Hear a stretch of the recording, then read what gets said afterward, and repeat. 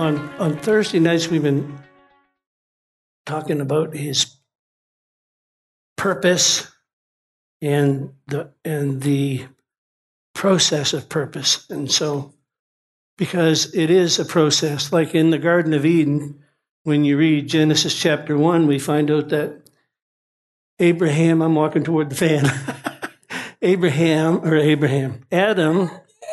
Adam was created in innocence.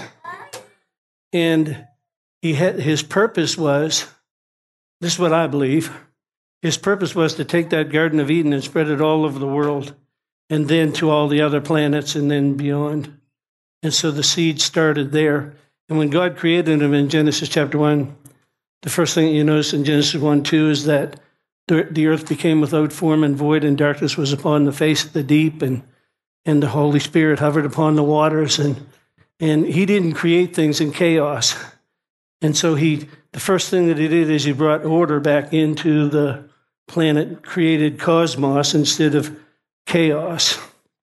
So then he makes man in his image and in his likeness in Genesis 1:26 through 28. And the word that he uses, I think I shared this last week, is the word bara.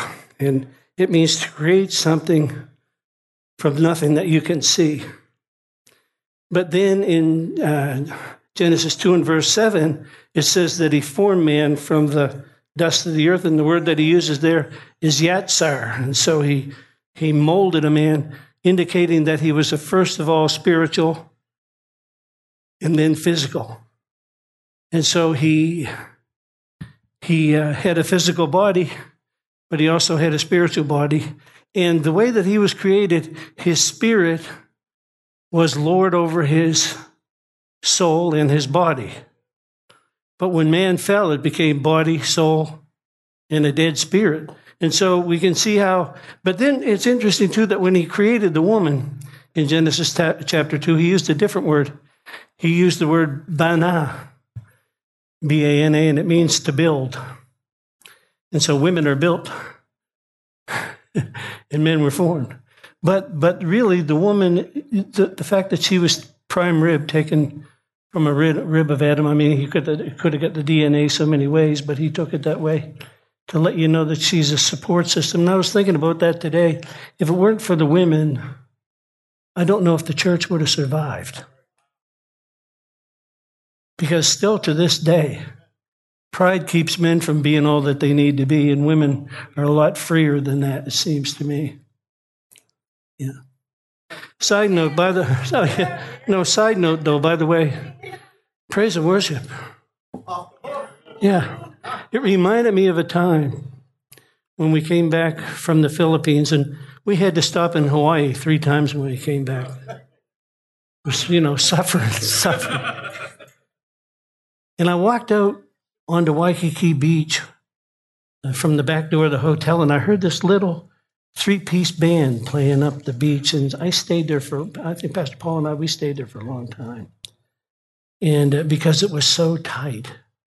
And I didn't know Dana could play the bass like that until, yeah. I mean, but everything, because you guys have been playing together during this pandemic, it's brought that, and the anointing is going up every time. Every time. Like Ashton has been flowing and going, right? Praise the Lord. So it's all been good. Anyway, meanwhile, back in the Garden of Eden, Adam, of course, he was innocent, but he wasn't perfect. Because just like you are, we talked about this, Colossians 2:10 says that you're complete in him who's the head of all principality and power. And that's true in the spirit. But now the natural part there's a process involved in the natural part. And so Adam had the whole Bible is about 2 Adams, the first one and the last one, 2 trees, the tree of the knowledge of good and evil and the tree of life, or Calvary, the cross. And as you begin to look at it, there's 2 gardens, the Garden of Eden and the Garden of Gethsemane. And Adam wouldn't go to the Garden of Gethsemane. He wanted his own will and he wanted his own way. And so then Then when you read in Genesis chapter 3, you find out that God put up a veil to keep Adam out of the garden. And we think that it was a punishment, but it wasn't. It was for his protection, because our God is a consuming fire. And if he had run and embraced his son, sin would have consumed him. Or if he had left him in the garden, he'd have been in that fallen state for all of eternity. So he was rescued. That's why the shedding of blood and the covering with the skins and all of that. And that's why he was put out of the garden. And that veil that he put up, you can follow that. Old Pastor Paul and I were talking about that today. That veil was seen when they built the tabernacle in the wilderness. The Holy of Holies could only be gone into once a year by the high priest. Twice on one day on Yom Kippur, he could go in there, and he had bells beside the pomegranates around the bottom of his ankles, and a rope tied around his ankle. Because if he went in and he wasn't right, if he hadn't gone through the process, he'd drop dead and they'd drag him out. But now, come on, Hebrews 4:16 says we can come boldly. We don't know what we got. The veil, when Jesus finally rent that veil, when he rose from the grave, that was like, now I can get to my man. Yeah, you can come in, but yeah, I can get out too. I'm not going to be contained in a box and carried around by the priest anymore. He said, I'll be in you, walk in you, and be in you, and you'll be my God. I'll be your God, and you'll be my people. So Adam got removed from the garden because he had dropped the ball. He had not gone through the process. So he went from, like when you study the dispensations, he went from innocence to conscience. After that came human government and so on, the 7 dispensations of man. But it was a process. Then when you get to Luke chapter 2, you find out that Jesus, the Son of God, Philippians 2:5 says he thought it not robbery to be equal with God, neither do you, by the way, an heir of God and a joint heir with Jesus. He thought himself not to be equal with God, but made himself of no reputation, and took on the form of a man, and being found in the fashion of a man, he humbled himself to the death on the cross. And so we see that he had to go through a process. Even though he was the Son of God, he put off his deity and took on humanity. And we can we'll pick it up in Luke chapter 2 and take a look at Jesus. So even though, and again, this may offend some folks if you're watching the live stream, check it out for yourself. Jesus was not perfect. He was innocent. Just like Adam, he was innocent, and he had to go through the process. He was innocent, but he came out of the womb of a woman, and so he certainly wasn't perfect. But he was innocent. He knew no sin. God made him who knew no sin to be sin for us, that we'd be made the righteousness of God in him. He didn't make any mistakes. But he still had to grow through a process. And we can pick it up here in Luke chapter 2. And I'll give you the law of process. I probably gave it to you last Thursday. So the law of process, and it is a law just like gravity or like the laws of thermodynamics and things like that. It's a law. There's no way that a baby gets born and drives a car. There's no way that a baby gets born and goes to high school. Even though they're created with everything they need, they still have to go through the process. Through exercise and use, they begin to develop themselves and so on. And this is the thing that I have noticed. I remember hearing Kenneth E. Hagin one time saying he was later on in years, and he said, I've reached the second phase of my ministry. And I'm thinking, dear God, if he's only missed the second phase, help me, Jesus. But I'd be further along if I had died quicker. No, I'm telling you, like some of the things that helped me were some of the bad things that happened that caused me to die. I'm still in the process. Paul the Apostle said, I die daily. There's something about dying, so when you wake up in the morning, it's resurrection morning every morning, man. But, but the more you're willing to die, the more you get changed into the image of God.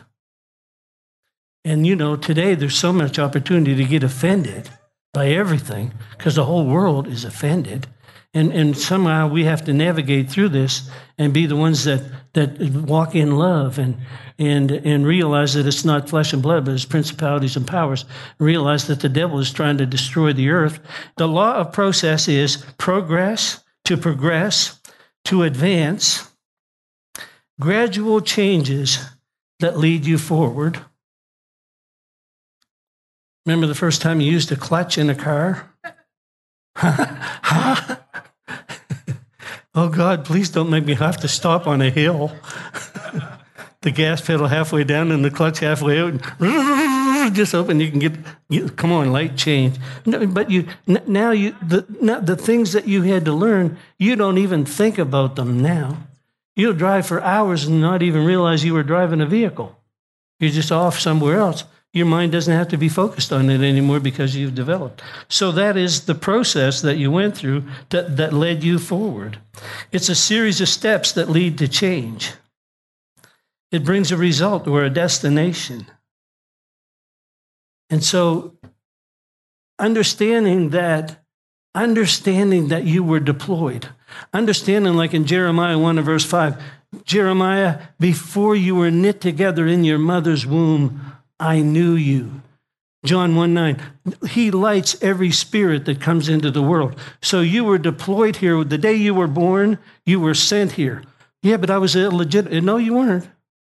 God got you in here on purpose and for a purpose, and the purpose was already here. Now he wants to unlock your potential by you going through the process. But here's one of the things that have hindered me as well and may have hindered you. I live in a drive-through society. I'm an Americano drinking Christian serving a decaf God. He's not in any hurry. He doesn't do anything in a rush. Why? Because he's already been to the end. I watched a couple of football games that I saved when the New England Patriots lost the Super Bowl. I saved them and I watched them.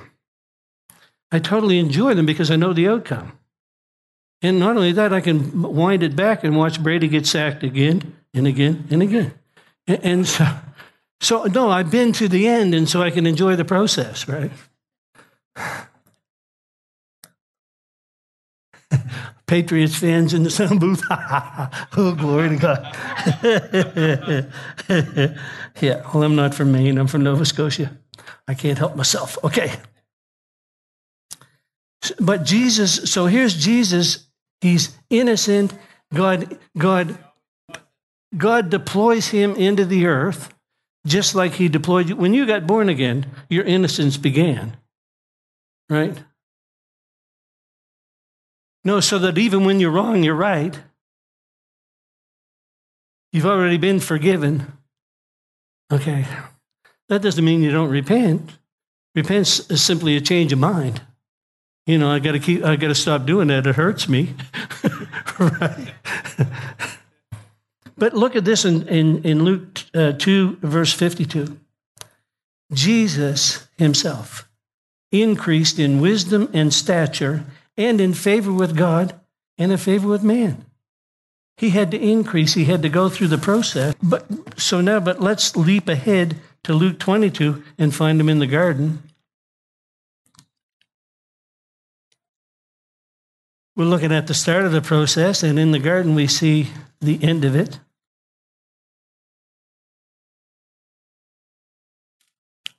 See, because everything is already complete in heaven and on earth. But there's a process. Like God already knows your end. Yesterday, Pastor Paul and I, like I said, Pastor Paul, what time's coffee time? And he didn't, he must have been, he bolted out of the door and had his car started before I even got out from behind my desk.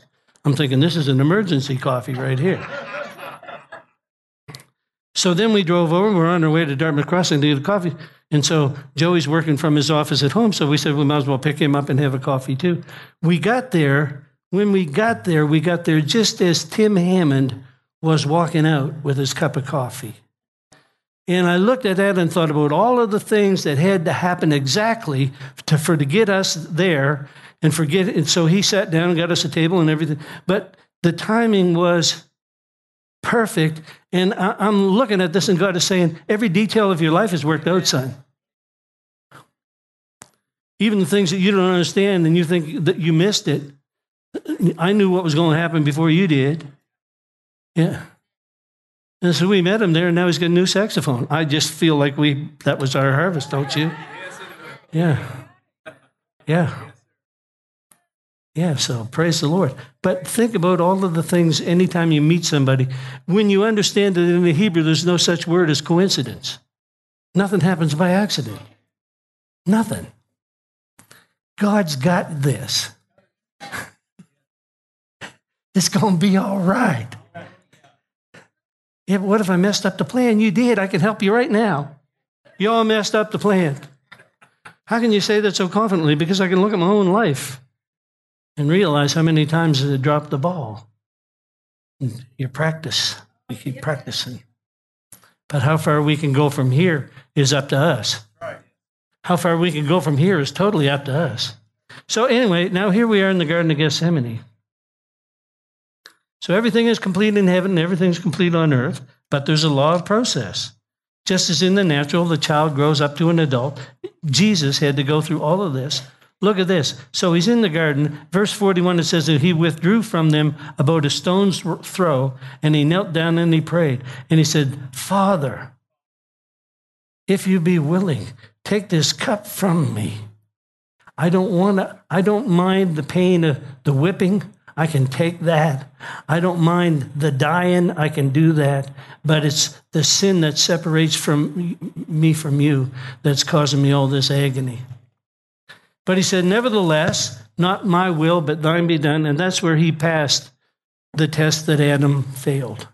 That in Mark chapter 4 and other places where, Satan came to tempt him, tempted him with the same temptations that he tempted Adam with, but Adam fell, but Jesus didn't. But he had to get to this place where he was willing to die.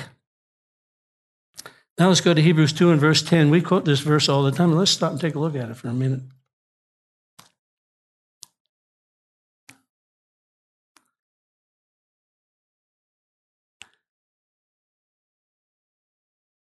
I mean, tonight, just think about it. You can change everything tonight. No, you can decide tonight. I'm going to do it different. I'm not going to hold any grudges against anybody. I'm not going to talk ugly about anybody. If it's not a blessing, I'm going to keep my mouth shut. I'm just going to walk in love. I'm going to humble myself under the mighty hand of God that he'll exalt me in due time. I'm going to let other people be right even when I know they're wrong, because I don't have to prove myself.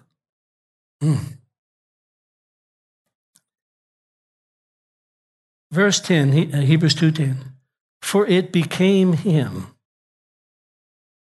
for whom are all things, and by whom are all things, to bring many sons, you can write your name in there, many sons onto glory. To make the captain, that another way to translate that would be the author. He's the author of your salvation, the author and the finisher of your faith. Make the author, the captain of your salvation perfect. And again, that's the word telos. And it means to perfect, but it also means to finish. Like it means he's finished. The captain of our salvation, he got finished through the things that he suffered. Well, nobody enjoys that suffering part, but he endured hardship. Like you've been rejected, people didn't treat you right. Jesus, when he talked covenant in John chapter 6, they all left him. Don't tell me he doesn't understand rejection. A man of sorrows and acquainted with grief, he went through some things. For the joy that was set before him, the Bible says he endured the cross and despised the shame of it. He suffered being tempted. My Bible says that he was tempted in all points like as we are, and yet without sin. That means like he was tempted. Like if he was tempted with everything, then that's exactly what that means. You think you've had bad thoughts and negative thoughts bombard your brain? He knows exactly what that's like. Even through the temptation of the 40 days in the wilderness, the Bible says that Satan left him for a season. But he was always there, just like he's always there with you. You wake up in the morning and the devil wants to talk to you. You go to bed at night and the devil wants to talk to you. Just don't listen. You know, I always tell myself, don't listen to yourself, Gary, talk to yourself. Don't listen to yourself, talk to yourself. What am I supposed to say? The Word of God. Talk the Word of God to myself. Overcome evil with good. Amen. So he endured hardship. He didn't endure sickness or any of those kind of things until he went on the cross, but he endured the hardship of rejection. Jesus, your mother and your father are outside. They wouldn't even come to his meetings.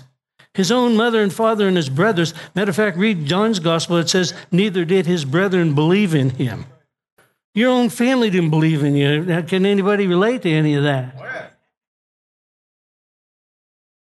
So don't tell me he doesn't know what it feels like. He does. And that's why he's such a good captain of your salvation. He knows exactly what you're going through. Anyway, Romans chapter 12 is where we need to live.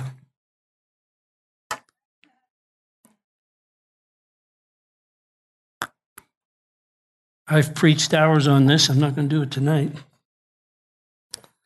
But I want to look at verse 1 and 2. Romans 12, 1 and 2. I beseech you, therefore, brethren. So we know who he's talking to. He's talking to the church. By the mercies of God, covenant kindness, that you present your bodies a living sacrifice. Just like he presented himself a dead sacrifice, you present yourself a living sacrifice. What does that mean? The Garden of Gethsemane, people, not my will, but thine be done. Yeah, but I don't want to do it that way. No, I don't want to do that. None of you ever say that. You just say, yes, sir, or whatever you say. I'll get around to it. Just remember when you get around to it that he could treat you that way when you're praying for something you want right away. I'll get to that later. No, God. No. No, answer quick. That's what made Abraham so special. The Bible says that he uses the word hineni in the Hebrew. It means that when God said, Abraham, I want you to go offer up your son, he ran to the commandment. He didn't argue. He didn't try to reason it out. He didn't try to make sense of it. The Bible doesn't make sense. God doesn't make sense of things. I beseech you, therefore, brethren, by the mercies of God, that you present your bodies a living sacrifice. It's wholly acceptable unto God. And then he goes on to say, and you got nothing to brag about. No, I remember when I first got saved, man, I'm saying, hey, God, here I am going to church for you. What are you going to do for me? I really thought that. I did. I thought going to church was such a big deal. I'm doing you a favor, God.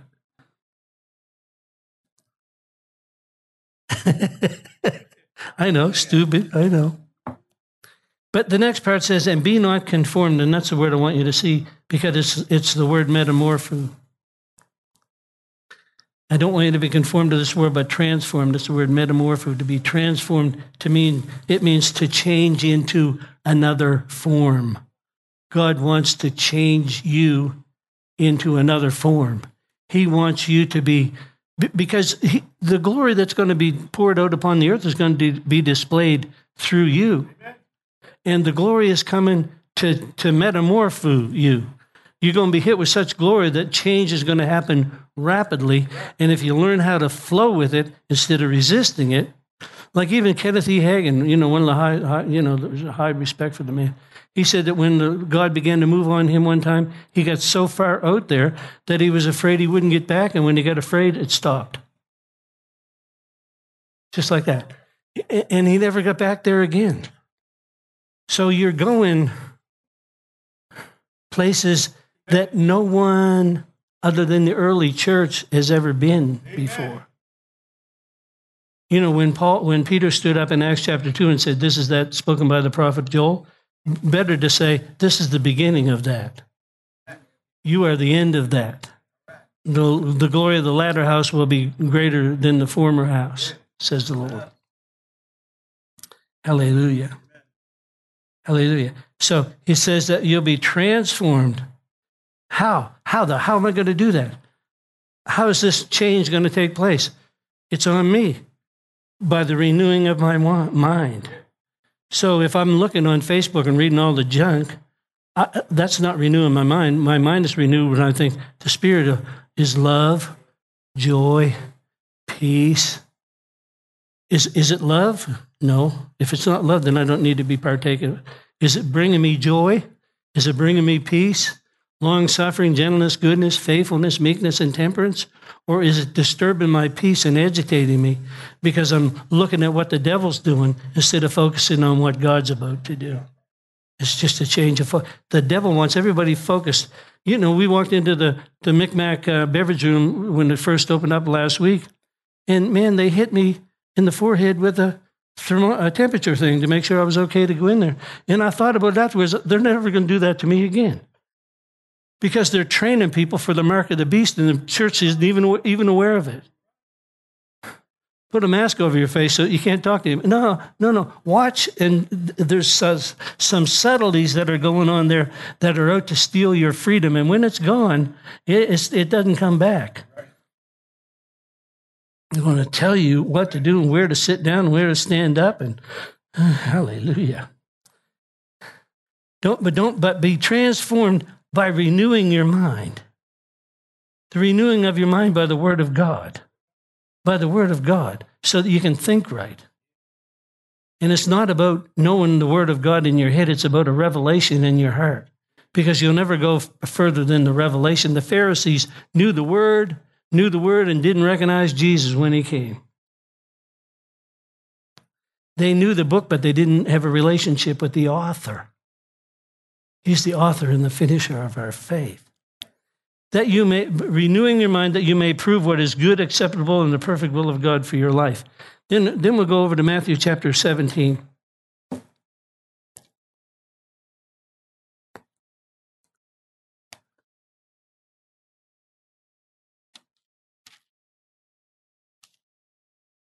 And please don't misunderstand me. If you're wearing masks for health reasons and stuff like that, that's not what I'm talking about. I'm talking about a society being trained to take whatever the government says is so. And in Acts 4 and verse 29, my Bible says that the disciples got together and prayed and said, Lord, they're telling us not to preach. They're telling us not to have church. Behold their threatenings, and grant unto your servants that with all boldness we may preach your word, by stretching forth your hand to heal, and letting signs and wonders be done by the name of the Holy One, Jesus. And when they prayed, the place was shaken where they were assembled together. And they preached the word of God with boldness, and multitudes of people got saved because the church got bold. Amen. Anyway, in Acts chapter 7, or Matthew chapter 17, it says after 6 days, well, 1,000 years is a day unto the Lord. So we can look at this as it happened in this day, but it also is a prophecy of the future. And after 6 days, you can read Luke's account of it, and it says after about 8 days, but Rosh Hashanah is a 48-hour day. And so this is accurate right here. And so after 6 days, Jesus took Peter and James and John. This is cool too, because he had lots of disciples. He had 12 that were really up close. He had 70 that he sent out another time. And he had bunches, but there were 3 that pressed into a place. And it wasn't because they were perfect. Read about Peter. No, it was a hunger. It was like, I just want, like Joshua. You read about Joshua, and he wouldn't even come down from the mountain. He just stayed at his post. He stayed there, refused to move off, right? So it says, after 6 days, Jesus took Peter, James, and John up into a mountain apart. Now, if you go to Israel with us sometime, they've got a mountain that's called the Mount of Transfiguration. But if you read the Greek, you find out that it was a mountain of his own, and it wasn't on this earth. He stepped over into the spirit realm. And he was transfigured. There's that word again, metamorpho. He was changed in front of them. The veil was parted. How do you know that? We'll see the veil is parted as we read down here. He was transfigured before them. and his face did shine like the sun, and the glory of the Lord is risen upon you. I think I'll recognize you. I think I'll see some things on you that make me go, wow, what is that? The knowledge of his glory. Come on, Habakkuk 2:14, the knowledge of his glory into all the earth. Revelation knowledge of his glory. His face did shine like the sun, and his raiment became white like lightning. And behold, there appeared unto him Moses and Elijah. Moses representing the righteous dead, and Elijah representing those that are alive and remain, that are caught up to meet the Lord in the air. It's all there. And also the two witnesses that you read about in the book of Revelation. It's so then answered Peter. I love Peter. God bless Peter. And he said unto Jesus, Lord, it's good for us to be here. We should just pitch 3 tents here, one for you, one for Moses, and one for Elijah. But while he yet spoke, behold, the cloud that overshadowed them, and behold, a voice came out of the cloud which said, This is my beloved Son. Peter, I don't want to hear from you right now. This is my beloved Son, whom I'm well pleased. Hear ye him. So when the glory lifted, when the veil was lifted, the glory appeared. Why are you teaching this? Because you need to be expecting the appearance of the glory now. One more verse, 2 Corinthians chapter 3.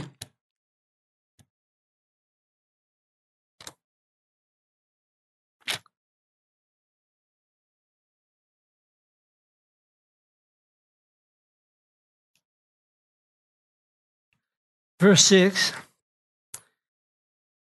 he said, he made us able ministers of the New Testament, not of the letter, but of the Spirit. For the letter kills, but the Spirit gives life, right? And then he goes on to say, that's not what the verse I wanted to read here. I wanted to read.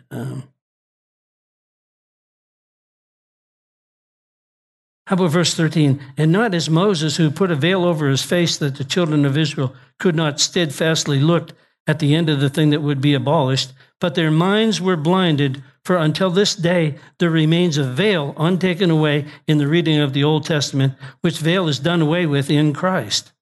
But even unto this day, when Moses is read, the veil is upon their hearts. Nevertheless, when it shall turn to the Lord, the veil shall be taken away.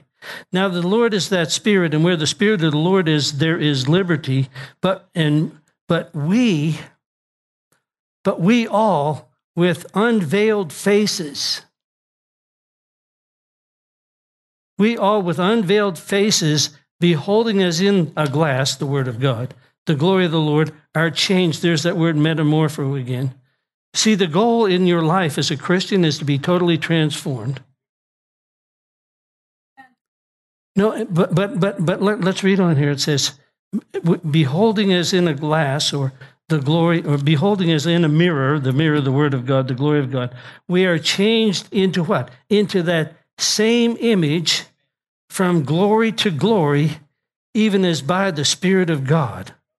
So everything with God begins, all life with God begins in the heart.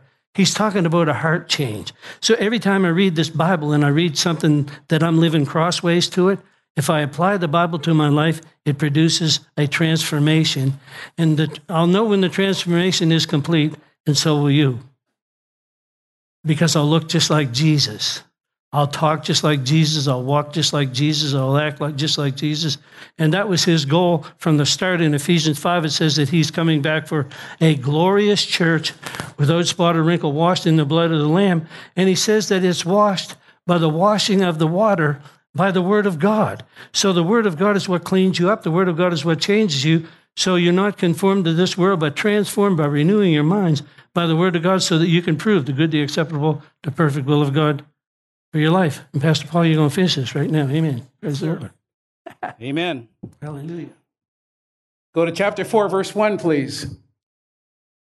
Verse 1, Pastor Gary was just talking about,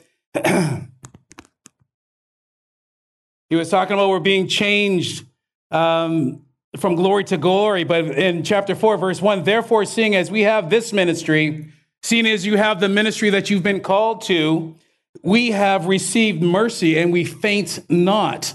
Pastor has been talking about purpose And when he started talking to me about, he said, okay, we're going to tag team. And I thought, man, here's what's going through my mind. You have a purpose. You have a purpose. Now, how do you find yours? How do you find your purpose to what you are purposed to? Right? Pastor said this, purpose is the action. It's the proper function for which a person or a thing exists. It's a fixed design. We have been designed, and there's a fixed design that's with us. There's an outcome or an idea that's the object of an action or another effort, an intended or desired result. There's a purpose that we are purposed here for. And in Romans 8:28, we talk about this all the time. It says that we know that all things work together for good. Come on, everything works together for good. Even this, right where we are right now, this is working together for what? Our good. Why? Because we love God, and to them who are the called. We are the called. We are the only ones that are the called. Come on, according to what? His purpose. He purposed us on purpose. Passion says, so we are convinced. Come on, you need to be convinced that you have a purpose. Now, find your purpose. Make this your purpose, to find out what your purpose is, right? Yeah. So we're convinced that every detail of our lives is continually woven together to fit into God's perfect plan. Come on. Of bringing good into our lives, for we are his lovers who have been called to fulfill his designated purpose. We have been called to fulfill his designated purpose. Jesus had a purpose. And it says in 1 John 3:8, for this purpose, what purpose? For this purpose was the Son of God manifested. That was his purpose, to destroy the works of the devil, right? But how did he do his purpose? How was he purposing his purpose? Well, in Acts 10:38, it says how God anointed Jesus of Nazareth, who went about doing good. Well, what propelled his purpose? He was going about doing good. And the more good that he did, the more healings that he did. Come on now. It's like it's steps. Healing all that were oppressed of the devil. Why? Because God was with him. And God is with us. Go to Philippians 2:13, please. Philippians 2:13. For it is God which works in you. Who's working in you? God. Both to will and to do of his good pleasure. New Living says, for God is working in you, I love this, giving you the desire and the power to do what pleases him. So he's the one that's going to give you the desire. He's going to give you the power to do what pleases him. Why? What's going to please him the most is you fulfilling your purpose. Amen? John chapter 6, please. John 6. So while you're fulfilling your purpose, think about this. God is going to use what is in your hand. God is going to use what is in your hand, and he's going to use what's in your hand to slingshot you towards your purpose. And as you get slingshotted towards your purpose, you're going to find your destiny, right? There's steps that you have to do, but you got to use what's in your hand first. When Pastor asked me to do this, like I live this. Purpose. I purpose to serve Pastor Gary and New Covenant Ministries to the point where they had to hire me. I was here all the time, trying to type. I remember typing up bulletins with 2 fingers on a typewriter.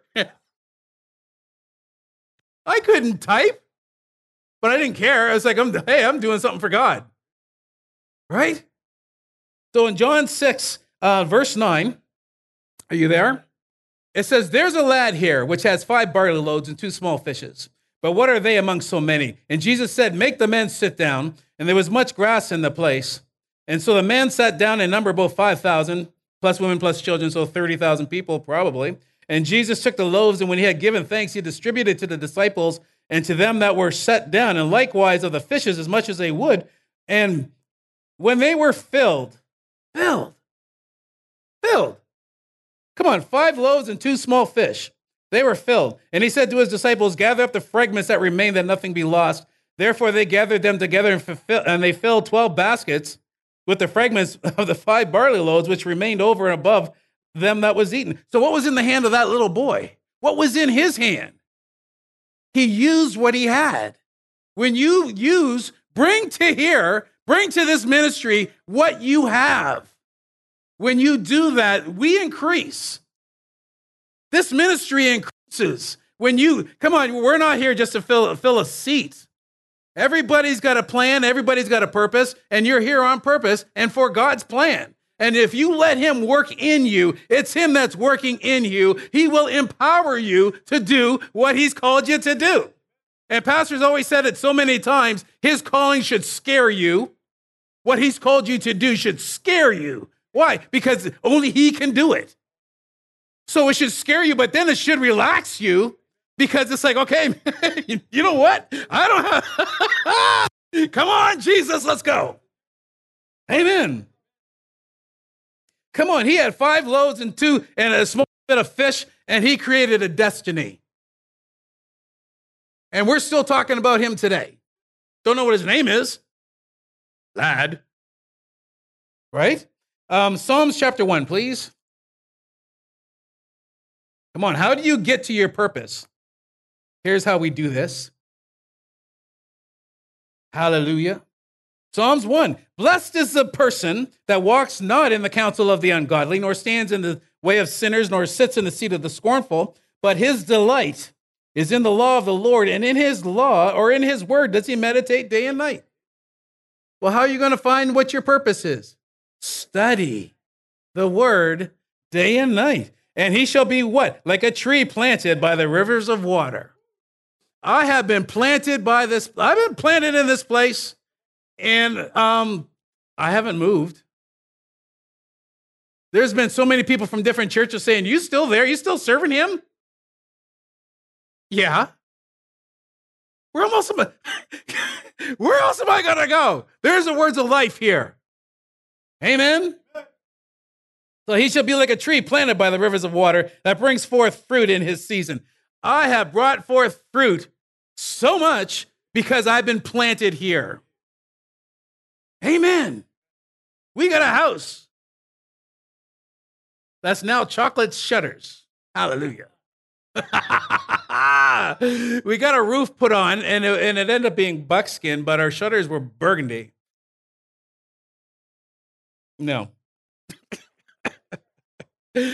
We're all together now. That looks good. So, amen. So it brings forth his fruit in his season. His leaf shall not wither, and whatsoever he does shall prosper. We have prospered. As a family, we have prospered. And I look around here, many of you have prospered. From when we first started coming here, come on, we were like the people in the 3D people. Right? We were messed up. But look at us now. Why? Because we stayed in. Now listen to this in the Passion, the tree of life they call it, and I like that. Verse 2, his pleasure and his passion is remaining true to the word of I am. But if you take that word of passion out of there and you put purpose in there, his pleasure and his purpose is remaining true to the word of I am. Remain true to this word. This word never fails. Meditating day and night in the true revelation night. Woohoo! As I was doing, there's so many thoughts that were coming, and here's the biggest one. Recognize when the Lord puts people into your life to lead you to your purpose and to your destiny. I'll say it again. Recognize when the Lord puts people in your life to lead you to your purpose and to your destiny. And then take the next step. Not only recognize them, but serve them. Serve them. I've been doing it. Seems like forever, but it's so natural. And it's not just because it's me. Anybody can do that. Right? Let's go to 1 Kings. This is one of my favorite guys. 19. 1 Kings 19, please.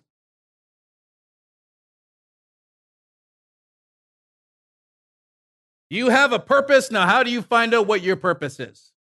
This is how you do it. 1 Kings 19, verse 19. Are you there? Okay. So Elijah went and found Elisha, the son of Shaphat, plowing a field. There were 12 teams of oxen in the field, and Elisha was plowing with the 12th team. Elisha went over to him, threw his cloak across his shoulders, and then he walked away. I'm reading out of the New Living Translation. Elisha left the oxen standing there, ran after Elijah and said, first, let me go and kiss my father and my mother goodbye, then I'll go with you. Elijah replied, go on back, but think about what I've done to you. Think about this. So Elisha returned to his oxen and slaughtered them. And he used the wood from the plow to build the fire to roast their flesh. And he passed around the meat to the townspeople. They all ate. Look at this. And he went with Elijah as his assistant. King James says he ministered unto him. New King James says he became his servant. New Century says he became his helper. But here's the biggest one. The Message says he became his right-hand man. He became his right-hand man. What did he do? He served them.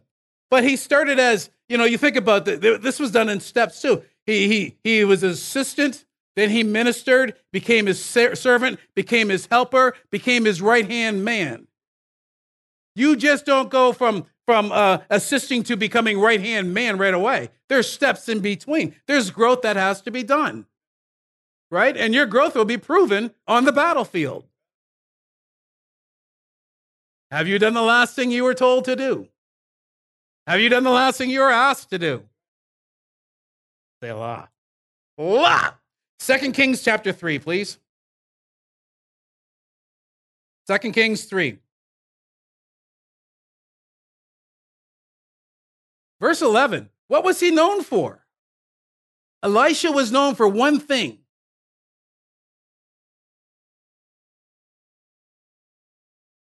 And I'll just read the last part of verse 11. Here is Elisha, the son of Shaphat, which poured water on the hands of Elijah. That's what he was known for. He is known for the guy that you're just the one that poured his water on his hands. So many people used to say, come up to me and say, oh, you're that guy that works out with Pastor Gary. You're the guy that carries all the books to all the full gospel businessmen's meetings and sets up the tables. You're that guy. I was known as that guy. I'm that guy that hangs around with this guy. I was we. Yeah, every time pastor said, I think we should do something, well, I was we. But we made it happen. Because there's a whole pile of we's in here. We could not do we alone.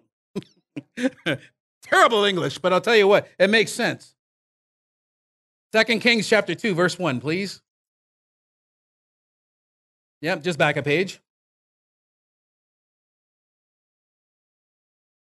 And it would come to pass when the Lord would take up Elijah into heaven by a whirlwind that Elijah went with Elisha from Gilgal. And this whole story is so good. But where are we going to take this?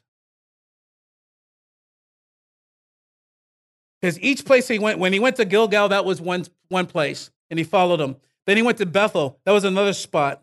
And all of these are different places of death, different places where he died to self. And I remember Gary DeVoe taught this, and I still have the notes for that. And Gilgal was a place, Bethel was a place, Jericho was a place, Jordan was the ultimate place. Jordan was a nevertheless. And let's take it in verse 6, and the very last verse. Or last part of verse 6. As the Lord liveth, and as thy soul liveth, I will not leave you. I will not leave you. Verse 9. And it came to pass that when they were gone over, that Elijah said unto Elisha, ask what shall I do for you before I be taken away? And Elisha said, I pray, let a double portion of your spirit be upon me. Come on. Why was he able to ask that? Because he served. He became his right-hand man. And verse 10 it says, you have asked a hard thing. Nevertheless, if you see me when I'm taken, it shall be so unto you. Stick with me. Stay with me. Acts 13, please.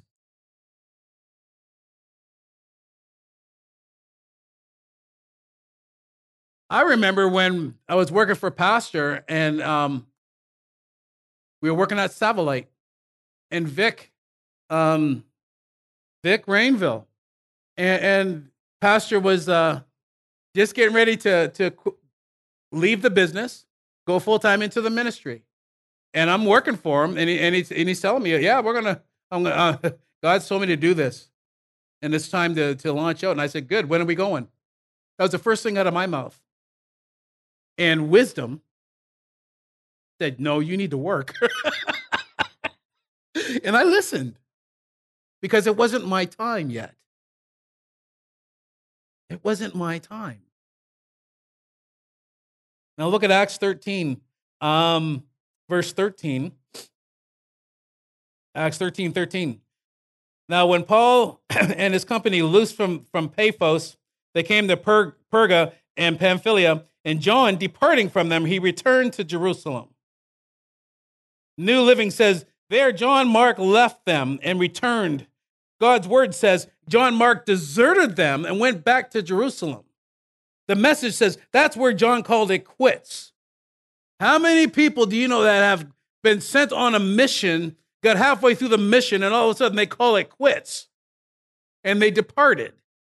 That wasn't his purpose. That wasn't his destiny. But don't you know what? God is so good. Even when we quit, he's faithful. And he'll get you to the other side. But that was his defining moment. And his defining moment, a moment of truth, the point of no return, crunch time, and I like high noon, Clint Eastwood. What are you going to do? The situation is there. Acts chapter 15, please. Can you handle a couple more verses? Acts 15. Because we're not going to leave Mark just split and quit. And he doesn't leave us either. Acts 15:36. It says, New Living Translation, after some time, Paul said to Barnabas, let's go back and visit each city where we previously preached the word of the Lord to see how the new believers are doing. What a cool thing. Let's go preach and just see how everybody's doing. Come on. Let's go to the Philippines and see what's going on with Pastor Eric and Pastor Pete. Let's go to Ukraine and see how Pastor Gregory's doing. In the spring. Woohoo! Yeah. Verse 37, Barnabas agreed and wanted to take along John Mark, but Paul disagreed strongly since John Mark deserted him in Pamphylia. So there's flesh that gets in the way because the guy quit on him. So you don't want to take a quitter with you. And it says, and not continued with them in their work. Their disagreement was so sharp that they separated. Barnabas took John Mark with him, sailed for Cyprus. Paul chose Silas as he left. The believers entrusted to him to the Lord's gracious care. Then he traveled through Syria and Cilicia, strengthening the churches there. And the Message says their tempers flared. They end up going their separate ways. What happened? A defining moment. But it was a defining moment. It wasn't his only defining moment. We all have different defining moments that define us. Stuff happens. But Jesus said, be of good cheer, I've overcome the world. So when stuff happens, don't let it happen because you have a purpose. Now, how do you find yours? 2 Timothy chapter 4. We're getting ready to land. Are you almost ready? 2 Timothy chapter 4, please.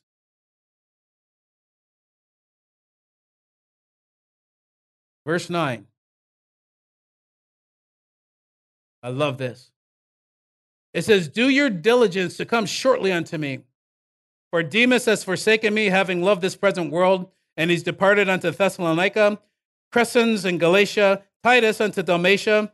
Only Luke is with me. Take Mark. Now he's requesting him. Why? Because he's been proven for promotion. He says, bring him with me, for he is profitable to me for the ministry. New Living Translation, it says, he'll be helpful to me in my ministry. But here's the kicker. The Message Bible says, he'll be my right-hand man. He'll be my right-hand man. Each defining moment propelled him to the point of his greatest achievement and his greatest purpose. So, you have a purpose, and this is how you find yours. We hope this message has encouraged you in your relationship with the Lord. For more information and ministry resources, we invite you to visit our website at www.newcovenantchurch.ca. We look forward to you joining us next time as we continue to live victoriously.